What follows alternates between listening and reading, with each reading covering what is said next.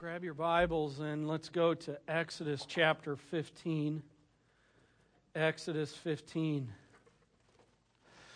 One of the things about harvest is stated this way: harvest people bring their Bibles. You don't always see that in churches. And but one of the things you'll get more and more, if you're newer here, you'll get more and more of an idea is we're really serious about the Bible. And so if you don't have a Bible with you today, I want to encourage you to be bringing your Bible, as well as we've got some people coming around with a Bible you can borrow. If you don't have a Bible, you got one now. And we're going to dig into it.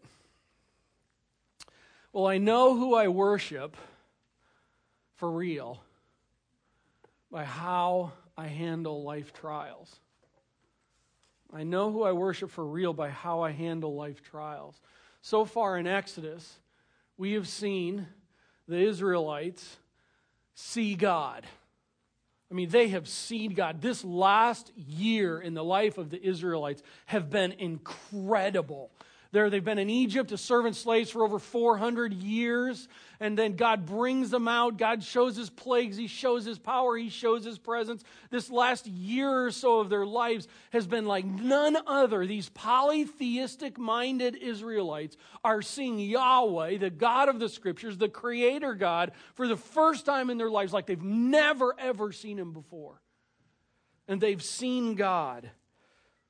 And as they're now on the east side of the Red Sea, they've sang about God. They've proclaimed His name. They've seen Him and they've sung about Him. But here's the question. What's it going to be like now for them? I mean, they've seen and they've sung, but now they're on the east side of the bank. From here on out, what is life about to be like? Because we are at a really interesting point in the time of the Israelites here, because all the stuff that's been taking place over the last year and all the way through the crossing of the Red Sea, coming over onto this side of the Red Sea and singing of the glory of God through it all in the works of God. Now life is about here on out. And what's it going to look like? And God doesn't waste much time trying to form these dear people and helping them see what's going on. A person can see God's purposes. A person can sing God's purposes. But the big question is, the real big question is are they going to live God's purposes? So, how do I know what I'm living for? Well, let me rephrase that. How do I know who I'm living for? How do I know who I'm living for? Answer. You find out who you are living for by how you go about handling life trials. It's in the tests of life that you really find out what your theology really is. And we have the Israelites are starting class. They have just enrolled into Yahweh University, and it's first semester. And first semester course load is Heart Assessment 101. And we are now about to find out what is life now going to be like for these dear people. And I want to tell you something.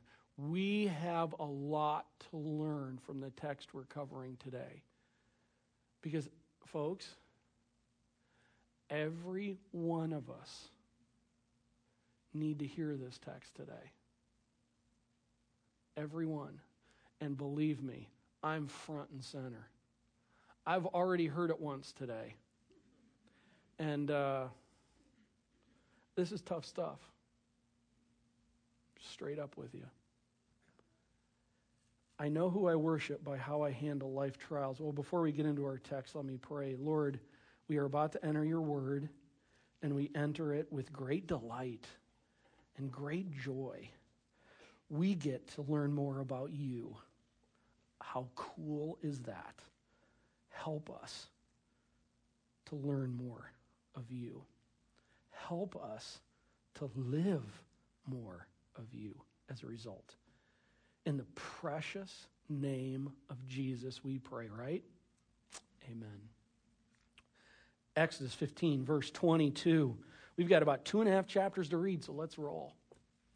Verse 22, then Moses made Israel set out from the Red Sea, and they went into the wilderness of Shur. I want to bring up a map here because I've been using maps here all along, and I think they're so helpful because they bring back a reality of what life is about. Oftentimes that's why I use satellite maps, because this isn't a story fairyland world. This is real stuff. Here we got a topographical map that we've used in the past. You can see how they've come out of Egypt. They're now on this east side of the Gulf of Suez, which is part of the Red Sea. And so they're trekking down this east side here. This is where they're being led. And by the way, who's leading them?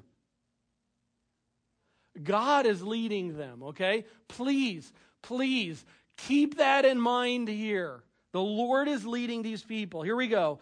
In the wilderness of Shur, they went 3 days in the wilderness and found no water. Okay, so they crossed the Red Sea, and I don't know if it's the next day. They sang earlier in chapter 15. I don't know if it's the next day or if it's the coming. Let's just say that it's in the first week, somewhere thereabouts. In the first week after the crossing of the Red Sea, they're trekking on their way here. And it says they were traveling how long? 3 days, and what was the problem? No water. Okay. I'm traveling with Karen and Luke and Emily when they're little, and we're trekking along. We got our dog Snoopy and our livestock and all these things traveling with us, along with 2 million other people. That's a lot of people. And all these people are trekking along, and they're making their way down this trek. Now, it's in the wilderness. What that really means is this is desert. Okay, please understand, wilderness is not like, Lake Tahoe, California, in the mountains and the beauty and everything. This is in the desert, okay? And they're going 3 days. Now, day number 1, I'm trekking with my family and all these 2 million people. And day 1 without water in the desert is not preferable. Agreed? But it's doable. Very doable. Okay, we could get through a day. It's day 2. Papa's having a harder time today, day 2, because I'm really thirsty, and my wife's thirsty. I love my wife, and I love my kids, and I love my Snoopy most of the time, and I love, we'll bring that up later on maybe here. And then we'll come in, my livestock and everything's going, 2 days in the desert, and there's been no water. And I'm telling you, we are thirsty, and this is getting tough. It's getting really tough. And especially when I'm not seeing any glimmer of hope over here. Understand, folks, this is all new land to these people. Okay, they weren't traveling around, getting to know all the areas and they knew where the lakes and everything was. Oh, by the way, who's leading them? God's leading them. Okay, and it comes to day number 3. Day number 3 comes along, and all of a sudden, there I am with my family, with my kids, with my dog, with my livestock, with the 2 million people, and there's still nothing to drink until, let's just say, I don't know when in the day, later in the day, all of a sudden, we're coming along, and we hear, a half mile up from the million people up front, we hear that there's water. We're like, water, Splash Island. And so we're coming along, and everybody comes. They jump in that lake. They jump in. Oh, they're so thrilled about it. And then they take a little taste of the water, and it's horrible. Look what happens. 3 days in the wilderness, they found no water. When they came to Marah, they could not drink the water of Marah because it was bitter. Therefore, it was named Marah, which is bitterness. So there they are. They have the water. They start tasting the water, and it's undrinkable. Now, day 1, really thirsty. Day 2, thirsty, bad attitude. Day 3, serious, really bad attitude, thinking we're going to die. We come to the water. Whoa, we're there. You come to the water, you drink, and you can't drink it. That is adding insult to injury. Perfect opportunity to just have a massive bad attitude. And understandably so, true? I mean, if I just think of myself there. So what do? And by the way, who's leading them?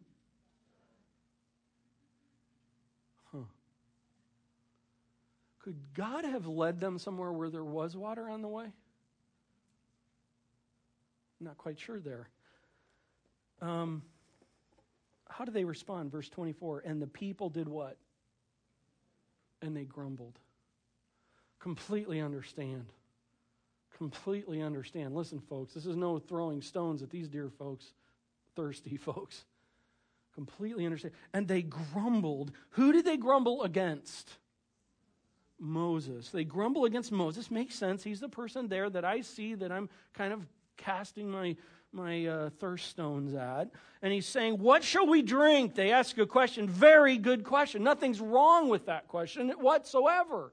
They're wondering what is taking place. Now, I will make note that this is the second time in Exodus that we have seen the term talking about how the Israelites grumbled. The first is in chapter 14, when they had left out of Egypt. They were before crossing the Red Sea, and the Pharaoh's army was coming after them, and they grumbled to Moses, saying, we're going to die. This is the second time. So what's Moses going to do here? Verse 25, and he cried to the Lord. And the Lord showed him a log, and he threw it in the water, and the water became sweet. Miracle. Miracle. And all the people jump in Splash Island, and they're drinking, and they're just, thirst has been quenched. Day 1, thirsty. Day 2, really thirsty. Day 3, dead dog thirsty almost. And day 3, they jump in the water, insult to injury, and then all of a sudden, Moses is like, God, what do I do? Throw in a log. Oh, by the way, just Bible study. Let's step out here just for a moment. Bible study reality here for a moment. Some people talk about how this log represents the cross. See, no connection of that. I just want to say, be very careful as you study the scriptures that we're not drawing connections to things that really have no biblical validation of. This is the deal. God said, Moses, throw a log in. So Moses throws a log in, the water becomes sweet, and they drink. Now, if you're there and you drink, and you're sitting back, your family now is quenched, their thirst is quenched, and they're all there, and you're saying, listen, I want to tell you something. At the University of Yahweh, this is a perfect moment to get their attention.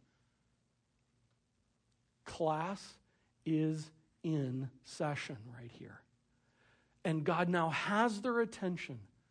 They've been yearning for water. God performs a miracle, and boom, do I have your attention, class? Yes, I do. Now, class, listen. Here's what he says. Verse, what is it there? Where are we at? Right in the middle of 25. Right there, at that time, the Lord made for them a statute and a rule.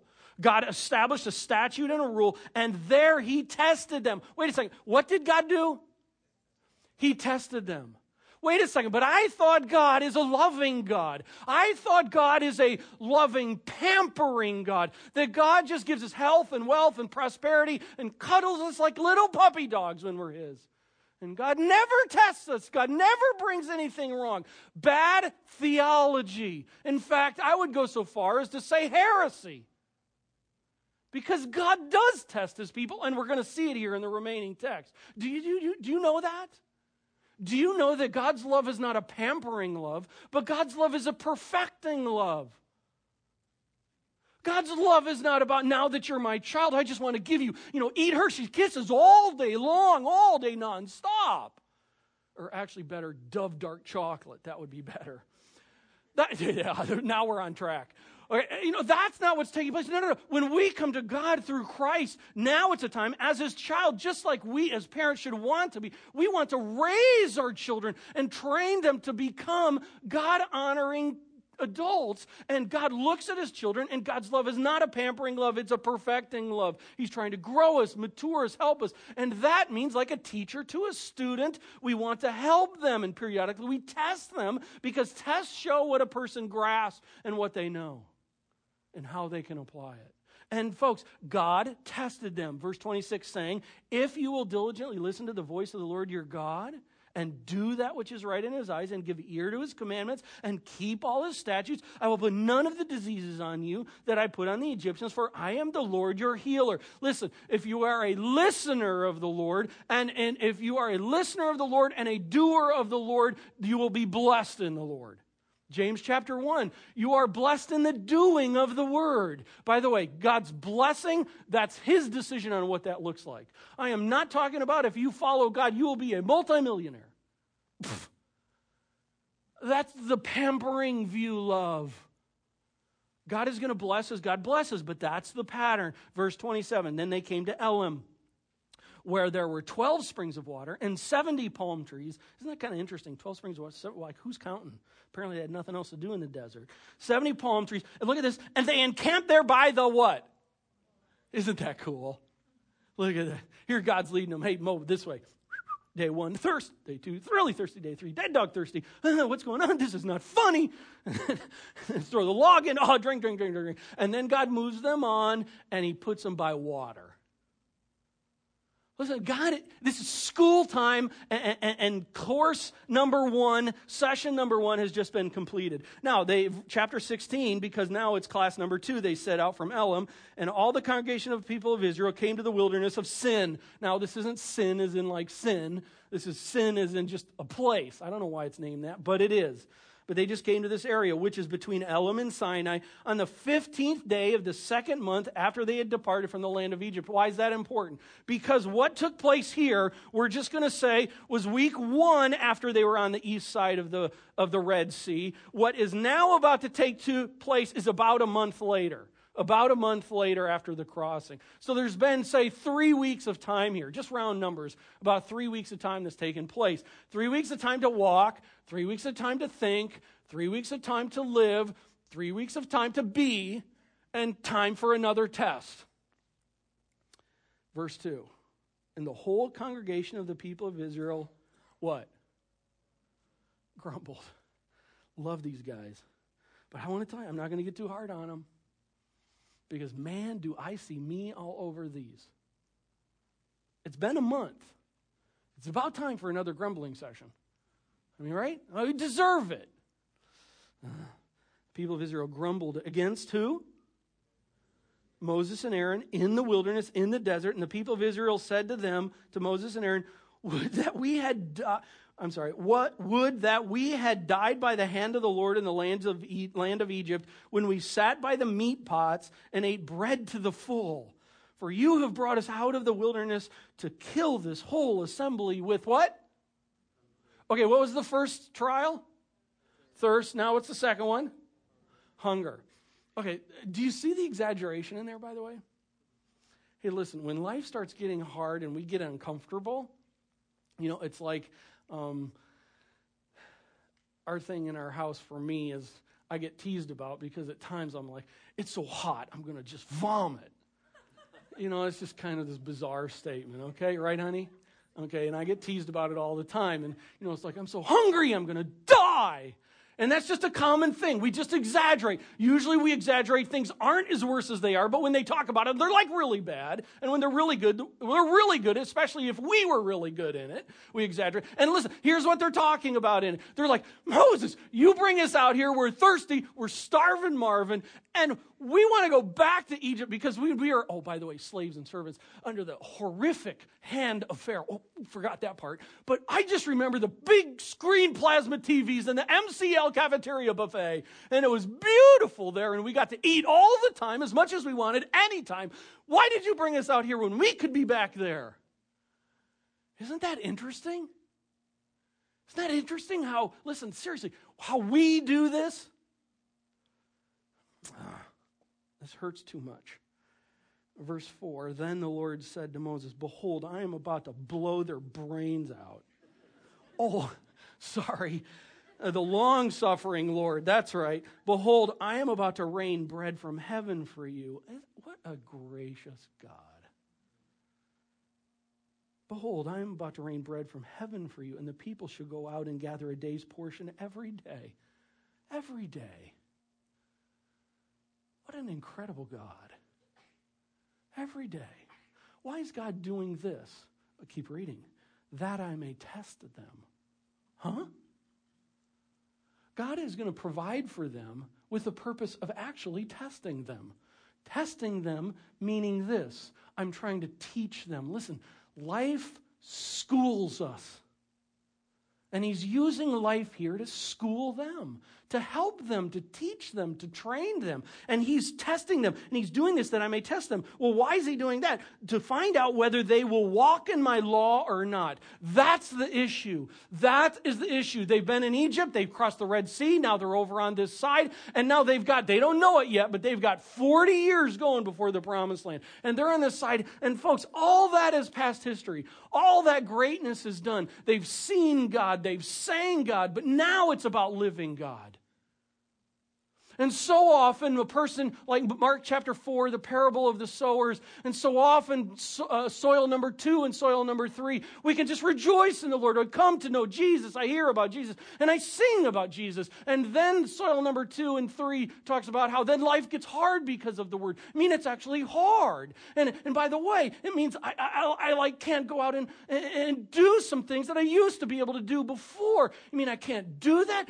This like ruins my life. And so I'm out. And that's the seeing and the singing, but the not living. And now God changes his focus. Listen, for the last year, I have been showing you me like you've never seen before. And now you've sung to me and way to go. But now, guys, I am here in the school of training you to live with me. And the question is this, that I ask us.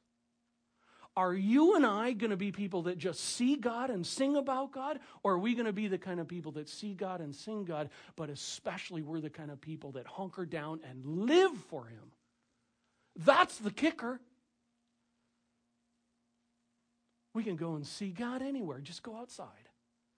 We can sing about God anywhere. Just go outside or here we'd sing. But the issue is are we living for him with who he is?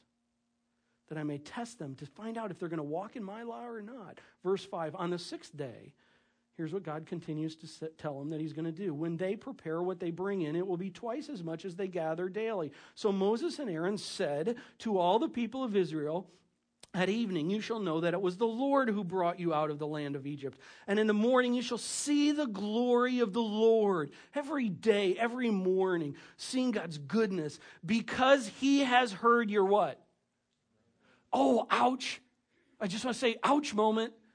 Because here it's like, I'm honked off at Moses and Aaron. Oh yeah, God hears. Well, listen, we're going to see this carry on through. We're going to bring it home at the end. But just see this. Listen, grumbling isn't horizontal. Grumbling is really about vertical. And grumbling against who? Look at the text.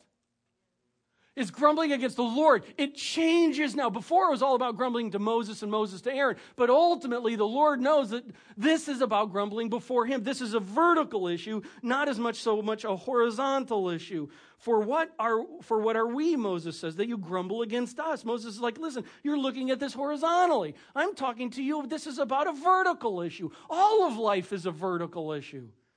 Verse 8, Moses said, when the Lord gives you in the evening meat to eat, and in the morning bread to the full, because the Lord has heard your grumbling, that you grumble against him. I mean, what are we? We're just guys. Your grumbling is not against us, but against the Lord.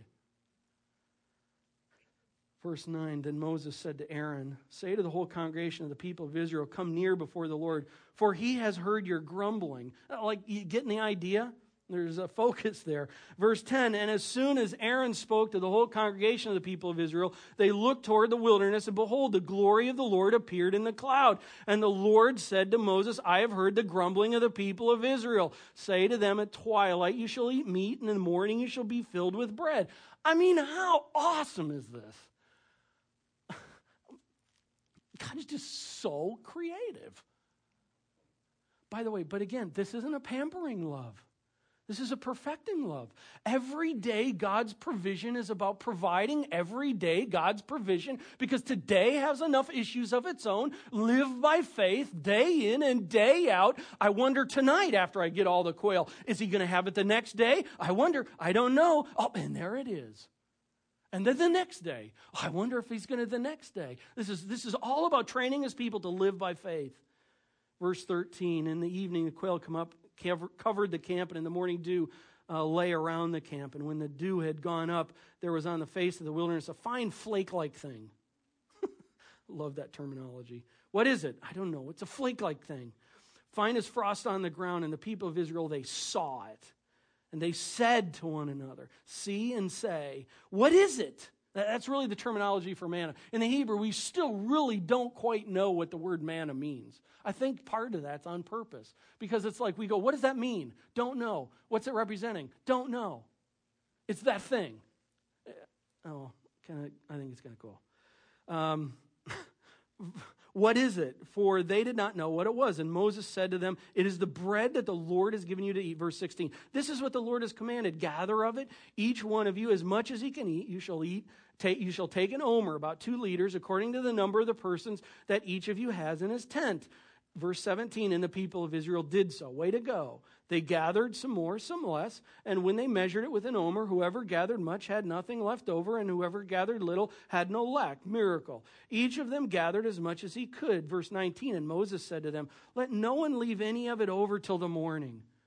But they did not listen to Moses. Some left part of it till the morning, and it bred worms and stank. Isn't that interesting?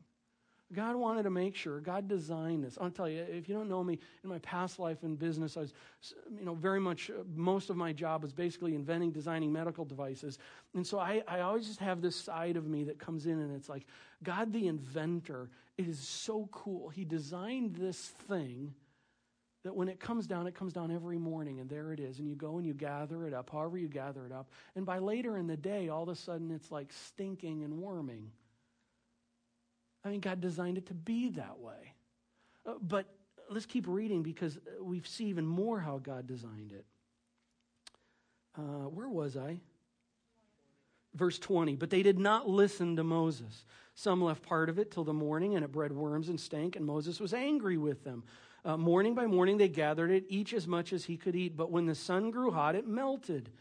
22, on the 6th day, they gathered twice as much bread, 2 omers each. And when all the leaders of the congregation came and told Moses, he said to them, this is what the Lord has commanded. Tomorrow is a day of solemn rest, a holy Sabbath to the Lord. Very interesting here because this is the very first time in the Old Testament that the word Sabbath is used. And we need to clear our understanding from this standpoint. They have not been told about obey the Sabbath day yet. The 10 Commandments have yet to be coming in Exodus chapter 20. That is something that is a foreign idea to them. But yet God knows what's coming down the road. And God right now in this process, He's already setting up the process of He knows what's coming down the road, i.e. God is sovereign, in control, and knows what's happening. He knows about the flakes. He knows about the quails. He knows about the Sabbath coming. He knows the whole thing. Listen, folks, God is sovereign and in control of the details of everything. And if you are in a test and a trial right now, that should just give you immense hope out of this. God knows exactly what's going on. He's not up there like trying to figure it out as He goes along. He knows what's coming tomorrow and next week and next month and next year and on and on. God is in control of everything that's taking place here. He knows what's happening, and there they are in the process already on a holy Sabbath. God's preparing it. Bake what you have baked, what you will bake, and boil what you will boil, and all be left over lay aside to keep to the morning. So they laid it aside, verse 24, till the morning as Moses commanded them, and it did not stink, and there were no worms in it. 25, Moses said, eat it today, for today is a Sabbath to the Lord. Today you will not find it in the field. 6 days you shall gather it, but on the 7th day, which is a Sabbath, there will be none. It's just so cool. God is in so control of this fine dust-like stuff that He brings it down. And if you don't, by that later in the day when the heat comes out, it just gets all bad. But then, after 6 days or after 5 days, after that time, then when you go to collect, you collect twice as much, and you take and you cook it, and it doesn't get rotten. How can that happen? God's in control of the details. Let's keep going. On the 7th day, verse 27, some of the people went out to gather, but they found none. And the Lord said to Moses, how long will you refuse to keep my commandments and my laws? See, the Lord has given you the Sabbath. Therefore, on the 6th day, He gives you bread for 2 days. Remain each of you in his place. Let no one go out of his place on the 7th day. So the people rested on the 7th day, even before the Sabbath was in place. Verse 31, now the house of Israel called its name, in other words, this flake-like thing, manna. It was like coriander seed, white, and the taste of it was wafers made with honey. Moses said, this is what the Lord has commanded. Let an omer of it be kept throughout your generations, so that they may see the bread with which I fed you in the wilderness when I brought you out of the land of Egypt. And Moses said to Aaron, take a jar, put an omer of manna in it, place it before the Lord to be kept throughout your generations. Another miracle. God can put a limit on the stuff for one day. Then God, at certain times of the week, can put a limit on the stuff to go bad at 2 days. And then God can have them collect some stuff that'll last forever. Again, folks, just coming down to this testing thing, God knows what he's doing, and he's in control of all the details. He's got a plan. Be encouraged. Be hopeful. Verse 34, as the Lord commanded Moses, so Aaron placed it before the testimony to be kept. The people of Israel ate the manna 40 years. You know, a lot of times that's talked about just from the standpoint of, oh, can you imagine eating manna for 40 years? Keith Green, I said Steve Green last time. It's Keith Green has a song in the olden days, has a song about it, talking about this, and he talks about banana bread and, you know, all the kinds of things they made with this, and it's fun and it's true, and they ate it for 40 years, but I think here's the point of it. God provided this 40 years. This isn't about the fact that those poor people haven't eaten the same thing day in and day out. This is about a God-centric deal. God provided this for 40 years. What an awesome God. Let's jump down to chapter 17.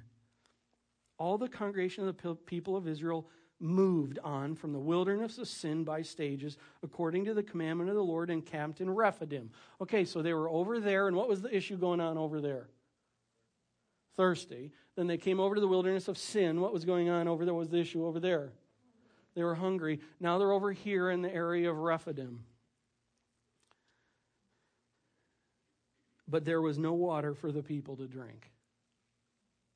Oh, isn't that interesting? Because this is kind of like back there, isn't it? You know, they thirsted back there. They had an issue there. And then God provided food about a month later. And now, I don't know, it's a few weeks later on. And now they're thirsting again. I wonder how they're going to respond. I wonder if they're going to come back and reflect upon what God had done back then so that now they could remember that a sovereign God is in control of all things, guiding them, and God's going to take care of it. Let's take a look and see how they respond. Verse 2, therefore the people quarreled with Moses. Oh, dog. And it's interesting, the word quarrel here in the Hebrew is talking about laying out a case. It's more of a legal term. In other words, all the people of Israel, they started forming a lawsuit against Moses. And they're suing him. Therefore, the people put together a lawsuit against Moses and said, look at this, give us water to drink. Remember the first time? It was a question. Hey, Moses, is there water to drink? And now it's, give us water to drink. And Moses said to them, why do you quarrel with me? Why do you test the Lord? Oh, the test is getting turned around. Now the test is not about the Lord testing his people as far as the people are concerned. Not looking at it and saying, you know what, maybe God is testing us again. Maybe God is trying to school me again and help me grow again. Maybe God is trying to do something. Instead of this has become a, God, who do you think you are? Verse 3, but the people thirsted there for water, and people grumbled against Moses and said, why did you bring us out of Egypt to kill us and our children and our livestock with thirst? I missed the big screen TVs and the MCL cafeteria buffet. Verse 4, so Moses cried to the Lord, what shall I do with this people? They're almost ready to stone me. Listen, do we get the idea this is serious? These people are honked big time. And the Lord said to Moses, pass on before the people, taking with you some of the elders of Israel, and take in your hand the staff with which you struck the Nile, and go, behold, I will stand before you there on the rock at Horeb, and you shall strike the rock, and water shall come out of it, and the people will drink. And Moses did so in the sight of the elders of Israel, and he called the name of the place Massah and Meribah because of the quarreling of the people of Israel, and because they tested the Lord by saying, is the Lord among us or not? Class ain't going too well. Class is not going too well. But there's some things to learn from this. And in fact, I want to hold it there today, and I want to focus in on let's learn from 3 things that we can really learn from these people. God has brought him through 3 trials, and there are some things that we can walk away with this and take for ourselves, and I want to keep it kind of left unanswered, left right there at this point in time. Number one, God tests me. God tests me. Now, life schools me. Tests are designed to find out if a person grasps. Tests are supposed to be designed to apply, find out how a person is applying and grasping something. Now, listen, I've been in a lot of school, a lot of my life, and I never liked tests. But I'm not talking about like an academic test. This is a God test. This is like the perfect kind of test, not the annoying ones, but maybe we receive them this way. But God tests me, and God uses circumstances out of my control to test me. I'm not talking about the consequences of my sinfulness. I'm talking about we're moving through life like the Israelites are. They're moving through life, and there are circumstances that come out of control to test me.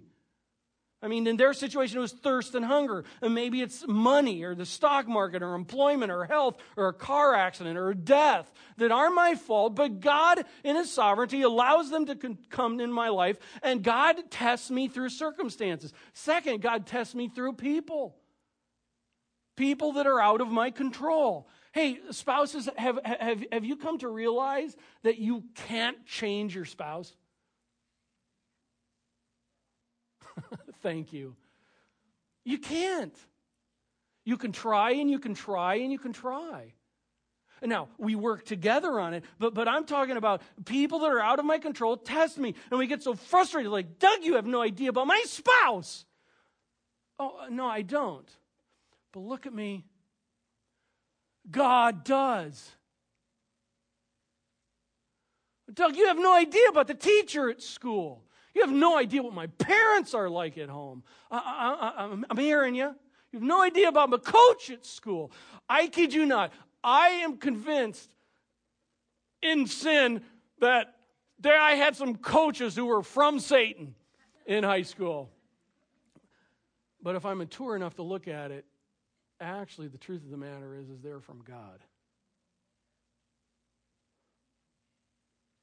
Why does God test me with circumstances and people? Let's just bring up a number of these verses. Look at these.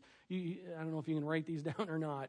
But God tests me. We've already seen in Exodus 15 to see if I will listen and obey. That's part of why God tests. Also, Exodus 16 to see if I will actually live life His way. Am I all talk? And then when life gets hard, I bail and my real theology shows which is life is about me. In Exodus 16 as well, to show His power, His faithfulness, and His comfort. God brings tests in life to reveal Himself. We see in Job, because God has a higher purpose. Job had no idea what God was doing to him. God allows for His children to be killed, for His corporate enterprise to be taken under, for everything to be taken, including eventually His own health. And he has no idea that this is a thing that I think ultimately out of the book of Job at that time, God was using Job, allowing Job to be a testimony to Satan himself for what it looks like to be someone who is going to submit themselves and live for the glory of God, because Satan couldn't do that, didn't do that. And God is allowing all these horrific things to happen on this incredibly godly man, as Job 1 says. Why? So that he could be a testimony to Satan himself, and he didn't even know it. Listen, God does tests in life because sometimes He just has higher purposes that we don't even have the foggiest clue about. 1 Samuel 17, love it. To prepare me for future ministry. There David is before Goliath, got the stones, and he's sitting there, and we're like, how can this little sheep dude, that's not all that big of a guy, how could he take on this WWF man and take this whole thing out? And the scripture in 1 Samuel 17 tells us why. In fact, tells us David's exact thinking. And the thinking was this. David says he looks back and he remembers a time in his past where he fought a lion and a bear. And God showed up when he was protecting his sheep from a lion and protecting his sheep from a bear. And out of that trial, David learned that God is big. And if he is faithful to this big God and placing in a hard circumstance before this God, even a lion and a bear can't conquer over. So who is this uncircumcised Philistine that he smack talks the name and people of God? Down, boy. That's what was going on. It's not that David thinks he's so great. David is remembering what God has done in the past in his testing of him to prepare him for this moment. And many times God is just bringing things into our life that we're like, this isn't fair. I don't get it. I don't know why. I don't like it. And sometimes it's just because God is preparing you for something down the road. The issue is do we have that kind of foresight? Do we have that kind of theology? God also uses him to teach me his decrees, Psalm 119. 2 Corinthians 12, Paul talks about how he has a thorn in the flesh. And he talks about how he's prayed again and again, God, please remove this trial from my life. And God doesn't. And Paul comes out of that and he says, listen, he's using this to teach me to be humble and to live by his grace and his power and not my own. Romans 8, 28 and 29. All things work together for good. Man, that thing can be thrown around like a piece of wiffle dust. Hey, this is just going to be for your good. La, la, la, la, la. I ain't feeling it. Verse 29 is the kicker. Because verse 29, you cannot separate from verse 28. Verse 29 says, so that you may be conformed to the image of his Son. Why can I look at things and go, all things work together for good? Because out of that passage, part of it is we know that even in this horrible thing, that person is sinning, doing wrong, doing evil, making my life miserable. The circumstances are miserable. I have no idea what God is up to, but I do know this out of these other things as well. God could be and is likely using this to help me become more like Christ. Really? Yes, really. In the Garden of Gethsemane, Christ is like, I don't like this. I don't want this. Sweating blood. But listen, he changes course in his thinking. Not my will, but yours. That's thinking biblically in a trial. Well, to grow your faith, to bring Christ glory and honor. Listen, folks, God tests you. Do you know that? Yeah, I know that. No, I'm serious.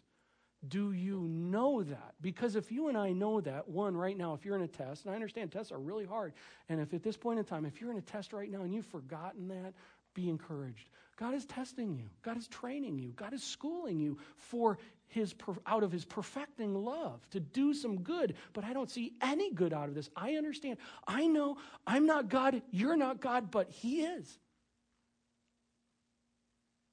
But also, if you're not going through a test right now, and we understand that God schools his children, one's coming.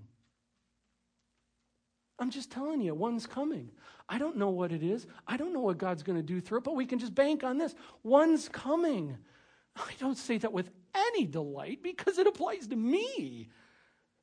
But one's coming, and if one's coming that God's going to use to test and refine me and to bring him glory, then I need to be preparing myself now during the downtime, if you will, of the trial, to be prepared to handle the test when it comes. And oh yeah, when something comes along, man, I've got to realize that my mind goes this way, as we're going to talk about in just a second, but I've got to go this way. God tests me. Second, and therefore I need to choose my attitude course. You need to choose your attitude course. Option number one means that God is not in this. And it looks like this. When I choose to see that life is out of control, and by the way, we choose to do that. When I choose to see life as completely out of control, the result of that is I blame. We just saw that with the Israelites. Moses. When I choose to see life as out of control, I blame. When I choose to see life as impossible to handle, I fear and despair. There's no hope. I'm going to die. I can't handle this. Oh, we forgot 1 Corinthians 10:13. No trial, no temptation. The Greek word there applies to temptation and trial. No trial is so big that no trial is, how's it go? No temptation has overtaken me that is not common to man. God is faithful, and he will not allow you to be trialed beyond what you can bear. Hunker onto that one. God, I feel like this has taken me under. I can't handle this anymore. I'm about to be crushed and I'm about to die. But wait a second, that's bad thinking. Because the scriptures say that God will not allow anything to come in my way that is going to take me out. And it's hard, but I fear and despair. Third, when I choose to see life as being about me, I sin and I test God. Listen to this. Complaining questions the sovereignty of God. When I complain, I question the sovereignty of God. How can my boss do that? How can my spouse do that? How can my dog do that? Excuse me, but is God not the one who is in control of all details? God allows sin to occur even upon me, Pharaoh, on the Israelites. God does not cause the sin, but God is so big that he ultimately uses evil for his glory. Man, it's hard to get our head around that one, isn't it? But when I complain, I am ultimately questioning the sovereignty of God. When I complain, I am ultimately questioning the sufficiency of God. God's not big enough. He hasn't provided enough. Excuse me, but if I remember right, the scriptures say that he has given me the Spirit of God, the Word of God, and the people of God, and has not allowed anything to come in my life that will take me down. It's bad thinking if God has not given me what I need to handle this. And we saw at the end of our text that when we complain, we really are forgetting God. Instead, God is in this. This is the cool stuff. Listen, when I choose my attitude course, when I choose to trust in the sovereignty of God, I have hope. I don't get it. I don't like it. I don't want it. I didn't ask for it. But listen, God brought it. And I have hope because God's in control. When I choose to trust in a sufficient God, I have strength. I'm not alone. I've got His Spirit, I've got His Word, I've got God's people. And when I choose to trust in glorifying God, I have purpose. I don't get it, I don't like it, but I do know this. I want to glorify God through this. Therefore, I don't necessarily, it's fine to pray, God, oh, please remove me out of this, which we see in the Psalms. But at the same time, that may not be God's plan for you. God's plan for you may be for you to faithfully walk through this trial for His glory. Remember bringing back the thirst? Listen, sometimes when we don't learn over trials, God keeps bringing them back. Why? Because He wants to perfect us in Him. And I choose my attitude course. When God tests me, I choose my attitude course. And lastly, my choice has consequences. If I'm going to choose to have life be about my ease, we'll see here with the Israelites that God is going to bring a wilderness experience. God's perfecting love is so big that God literally says, I love you so much that I will bring the heat on harder and harder until you learn, until you understand what contentedness means, until you understand what it means to live under my sovereignty, until you understand what it means to be thankful even in hard times. This is 2 Corinthians chapter 10. Take every thought captive. Take every thought captive. Grab it, run it through biblical truth, and by faith, I'm trusting it. God tests me. I choose my attitude course, and my choice has consequences. If I choose me, God's going to continue to work on me. If I choose to trust in a sovereign, sufficient, worthy God, He's going to be glorified, and He's going to bless, and I'm going to grow. Our eyes can see the work of God. Our mouths can sing the work of God. But God wants us to be about living God. Let's pray. Lord, what I've just been talking about is heavy-duty stuff. This is real meat, real hard. And I even understand there may be some here today that just are not liking it. I understand. I understand today that there may be some here today who are going through a hard time of life. And Father, I pray that they would take every thought captive, that they would run it through biblical theology and not personal theology. Father, the fact is we all struggled with being complainers. I do.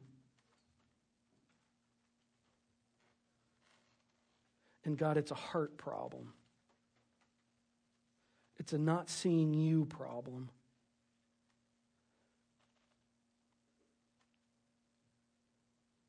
And Lord, you take it real serious.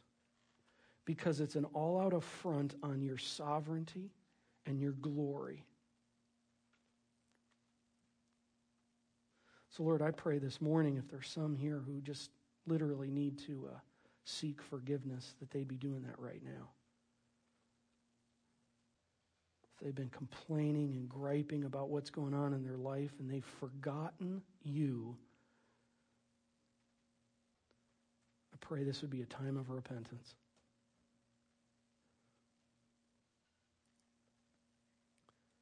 Father, may we cling to contentedness in you. May we cling to the fact that our life is not to be about me. May we cling to the fact of how thankful we should be that you are our God leading us. Oh God, help us to think biblically.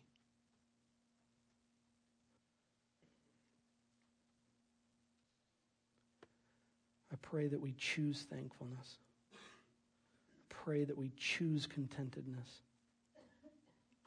I pray that we choose submission to your will. I pray that we choose to trust in you. I pray that we choose not to complain.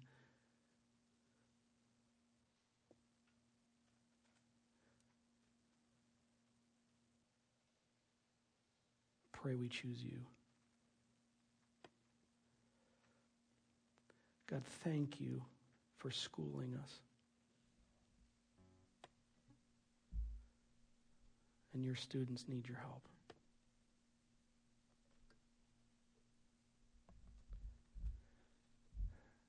Thank you for your perfecting love. Thank you for your long suffering. Thank you for holding us tightly. In the name of Christ, amen.